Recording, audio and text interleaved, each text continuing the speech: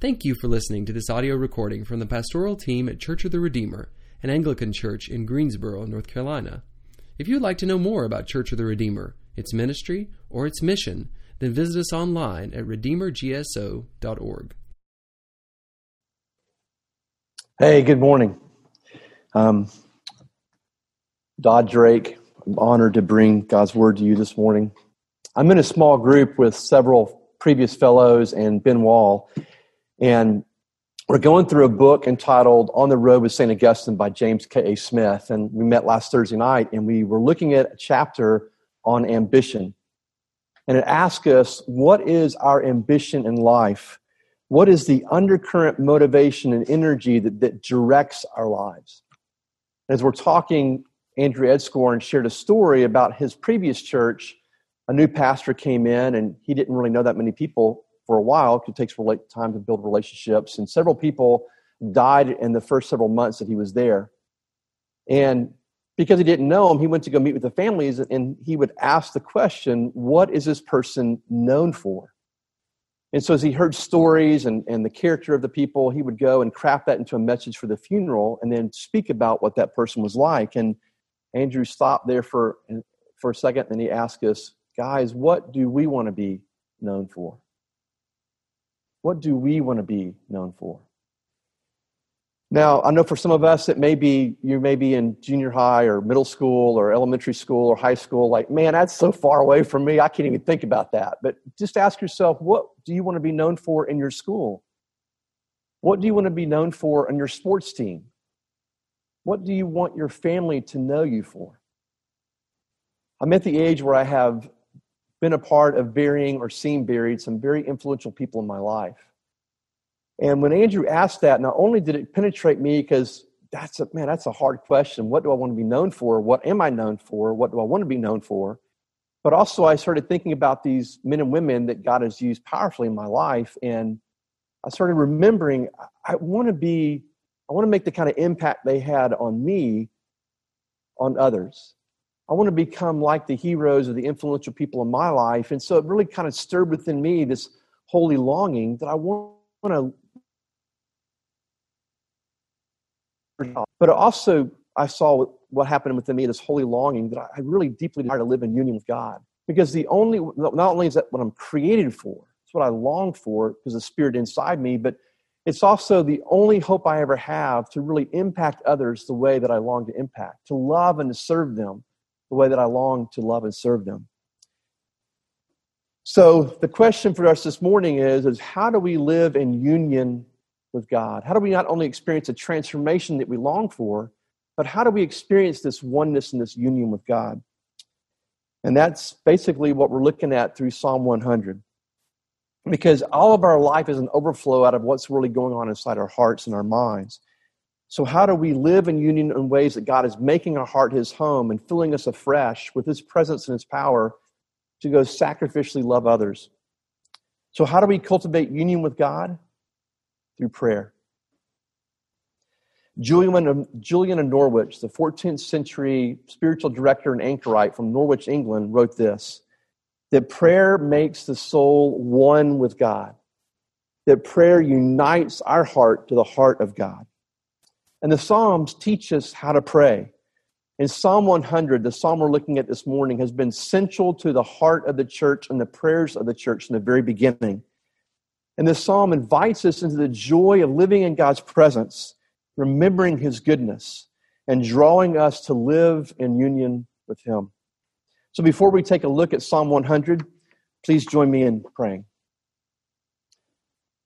Father, let the words of my mouth, the meditation of my heart be pleasing to you, be acceptable to you. And I pray that you would take these words and you would anoint them and empower them to feed your sheep, to nurture, to love, to wake us up to who you are, and to breathe life into us that we can become the men and women you've longed for us to become, to be fully alive in Christ, but also to make the kind of impact we long to make as your ambassadors, as your servants. Holy Spirit, come.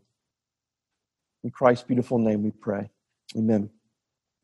So please turn with me in your Bibles or your Bible apps to Psalm 100. And as you're turning there, we're going to see that the psalm is divided up into two sections. The first section is a call to worship and why God is worthy of our worship. And the second section is the same, a call to worship and why God is worthy of our worship. And the very first couple of verses says, I'm reading from the ESV translation, by the way. Make a joyful noise to the Lord, all the earth. Serve the Lord with gladness. Come into his presence with singing. The psalm calls us and invites us to enter into God's presence with hearts full of gratitude and joy. It's actually titled the Jubilate, which means be joyful. It means even in the midst of our struggles, even in the midst of our hardships, what a lot of us are going through right now with racial inequity and racial injustice, with COVID and all the craziness that's causing, just different things in our life, being alone a lot in our homes, being isolated, that even in the midst of our struggles and joys, and struggles and pain, our chaos and confusion, the psalm tells us that we have reason to be full of joy. For look at who God is, and look at who we are in God. Verse 3 tells us why God is worthy of our praise and adoration and our joy. And I just want to draw your attention to one phrase. And it says that God is our shepherd and we are his sheep of his pasture. And I just want to encourage you to take time on your own, some point later today or tomorrow, to really slowly and reflectively pray Psalm 23. It is such rich images of who God is and who we are, and the reason why we can be full of joy and contentment in the care of our good shepherd. We'll gain a greater understanding of why we can enter into his joy and how we can find rest for our souls through Psalm 23. But Psalm 100 does this very similar thing. And then Psalm 100 verse 4 is in the second call to worship. It says, enter his gates, the gates of his temple with thanksgiving, and his courts with praise. Give thanks to him, bless his name. This psalm was used in corporate worship where the people of God would gather into the temple courts where they would gather for worship services, to hear God's word, to sing praises to God. And he's calling the believers of Yahweh to enter into his temple courts, but not just enter them, but enter them with praise and thanksgiving. For look at who God is and look at how he cares for us. This is why we can be so be full of thanksgiving, with our hearts overflowing with gladness, even in the midst of crazy times. Look at who God is. And one of our greatest needs in life is not just to be healed of distorted images of who God is, but also distorted images of who we are as his beloved children. So I'm going to spend the bulk of our time in verse 5, where it looks at 4 different attributes of who God is that draw us to worship, to celebrate, to rest in him. First, it says the Lord. The Lord in there is all caps, and it means Yahweh. That he is our eternal, self-existing God who does not depend on anything or anyone else for his existence or his life. He has no needs. The significance of his name of Yahweh is not only that he's the eternal one who created everything, he's all majestic, all glorious, all wise, all sovereign, all powerful. It's not only drawing us to look at the glory of who God is, but it's also speaking of his immediacy, of his presence with us. He is present with us, caring for us. He's not a distant deity, uninvolved, uninterested in what we're doing. But he knows our story. He knows our pain. He knows our struggles. He knows our brokenness. He knows our joys. He knows the great things that are going on in our life, for he's the one who brought them. And he is reminding us of, look how a great, glorious God has committed himself to us. And he's drawing us into resting in his goodness, resting and delighting in who God is. Not only is he the Lord Yahweh, but he is also good.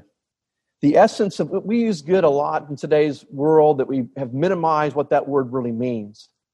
But goodness means he's full of generosity. Goodness means that you work on behalf of others in generosity. Goodness makes us better. Goodness heals us. It restores us. It improves us. It strengthens us. The psalmist is inviting us to take time to gaze upon the beauty of who God is and to drink deeply of his goodness, to gaze upon him who takes care of you, who is worthy of our trust and adoration, to gaze upon his beauty and his goodness, to take time to remember God's goodness to you, to remember his generosity and his care for you, to remember all the good things he has done for you and will continue to do for you. It's amazing how I personally forget quickly God's goodness to me and to my family. Becky and I, from time to time, we'll just kind of sit and look at each other, talking about our lives.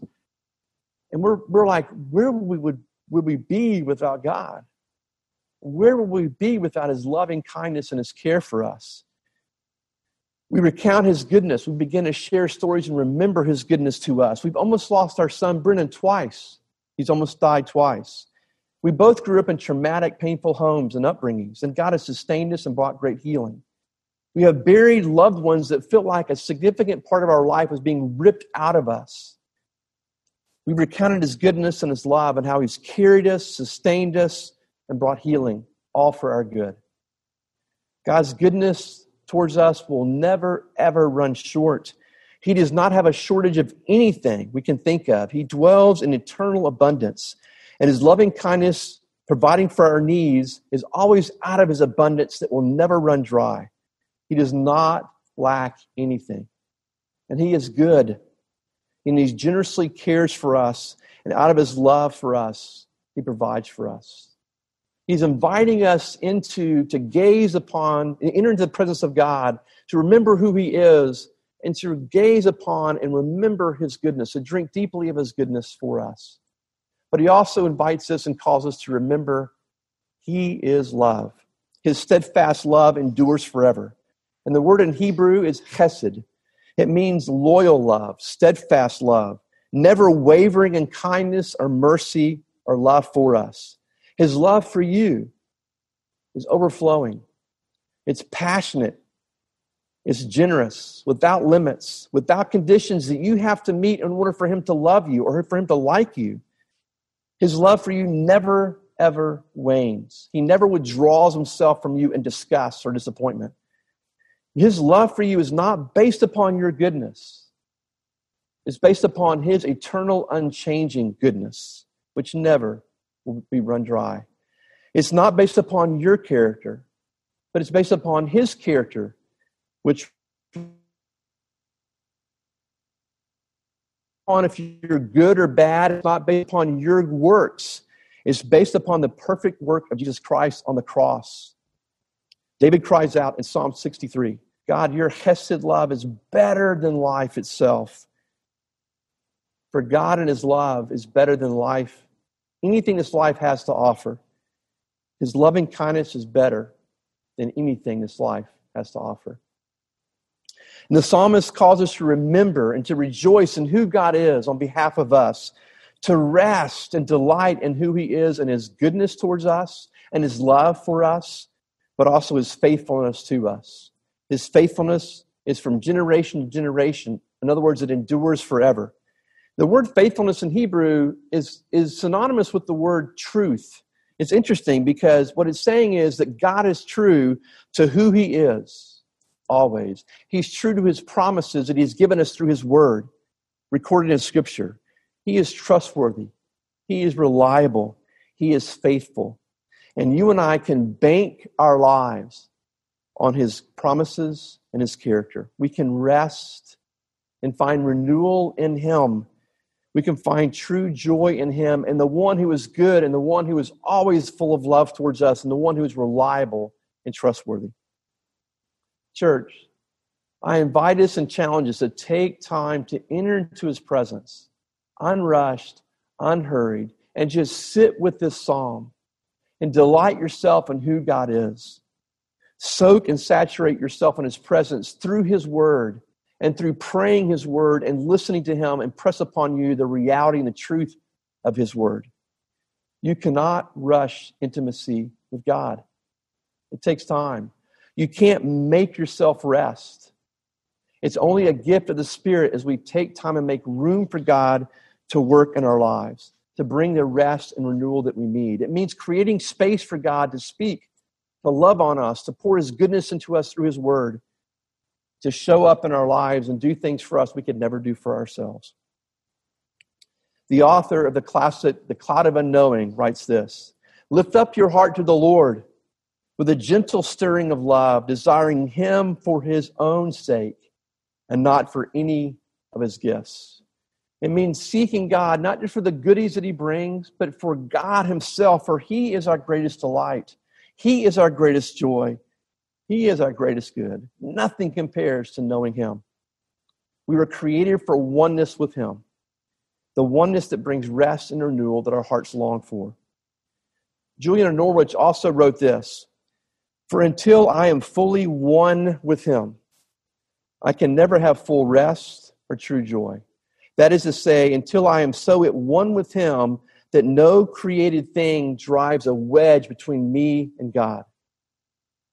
For we must come to realize that created things, all the things we have our false hopes on, all the things we depend upon or make alliances with to bring us the life that we long to have, none of those things, they're nothing. We must turn aside from them to love and to live in union with our God. For this is the only reason why we are not fully at rest in our heart and our soul, that we look to find our true rest in things that are created, that create and provide no rest. God Himself is our soul's delight, our soul's true joy. But God's intention is not just provide us rest and renewal just for ourselves as we pray and feast on God and His goodness. His intention is always to do what He brings us in the very beginning of this psalm, Psalm 100, when the psalmist says, "Make a joyful noise to the Lord, all the earth." This term is used all throughout the Psalms, and it reminds the Israelites, God's people, of what their purpose on life is. It's not just in reminding us of Genesis 12, 1-3, the Abrahamic covenant, the covenant relationship that God entered with Abraham, when He said, "I will be your blessing. I want to bless you in all these different ways so that you can be a blessing to the world around you, so that you can live in partnership with me and in union with me and seek to be agents of my blessing to the entire world." And what is the greatest blessing that we can bring into people? God Himself. Read about it in Matthew 9. To go into the world and to be the gospel and to share the gospel. In other words, what I'm trying to say is this. Our overall goal is not just for rest and renewal for me or for us, but it's to experience the joy of knowing God intimately so that we can enter into the brokenness and our hurting world and serve to build God's kingdom. Our call is seen to live in partnership with God and seek to bring the blessing that He is bringing to our world. It means that we're praying this psalter for our own selves, and out of an overflow of experiencing His goodness and His love and His faithfulness, we move into our broken world right now with COVID, with systemic racism, with the pain that's going on in our lives. And we bring the justice and the peace of love of Christ to the world around us as Christ lives His life in and through us as we live in union with God. Please join me to pray. Father, we want to lift our hearts up to You afresh this morning. We thank You for the gift of Your word. We thank You for the gift of the Psalms, the prayers that You have given to us to lead us into Your presence, to shape and mold our hearts and desires, to transform us, but ultimately to bring us in oneness with You. And Father, I pray that You would pour out within us a holy fire, a holy passion, that we would pursue You with all of our heart, to live in union with You, and that You would empower us to be the men and women You've called us to be. The loving, kind presence of Jesus that works to bring justice, righteousness, peace, and love to the hurting world. We pray this in Your beautiful name, Jesus. Amen.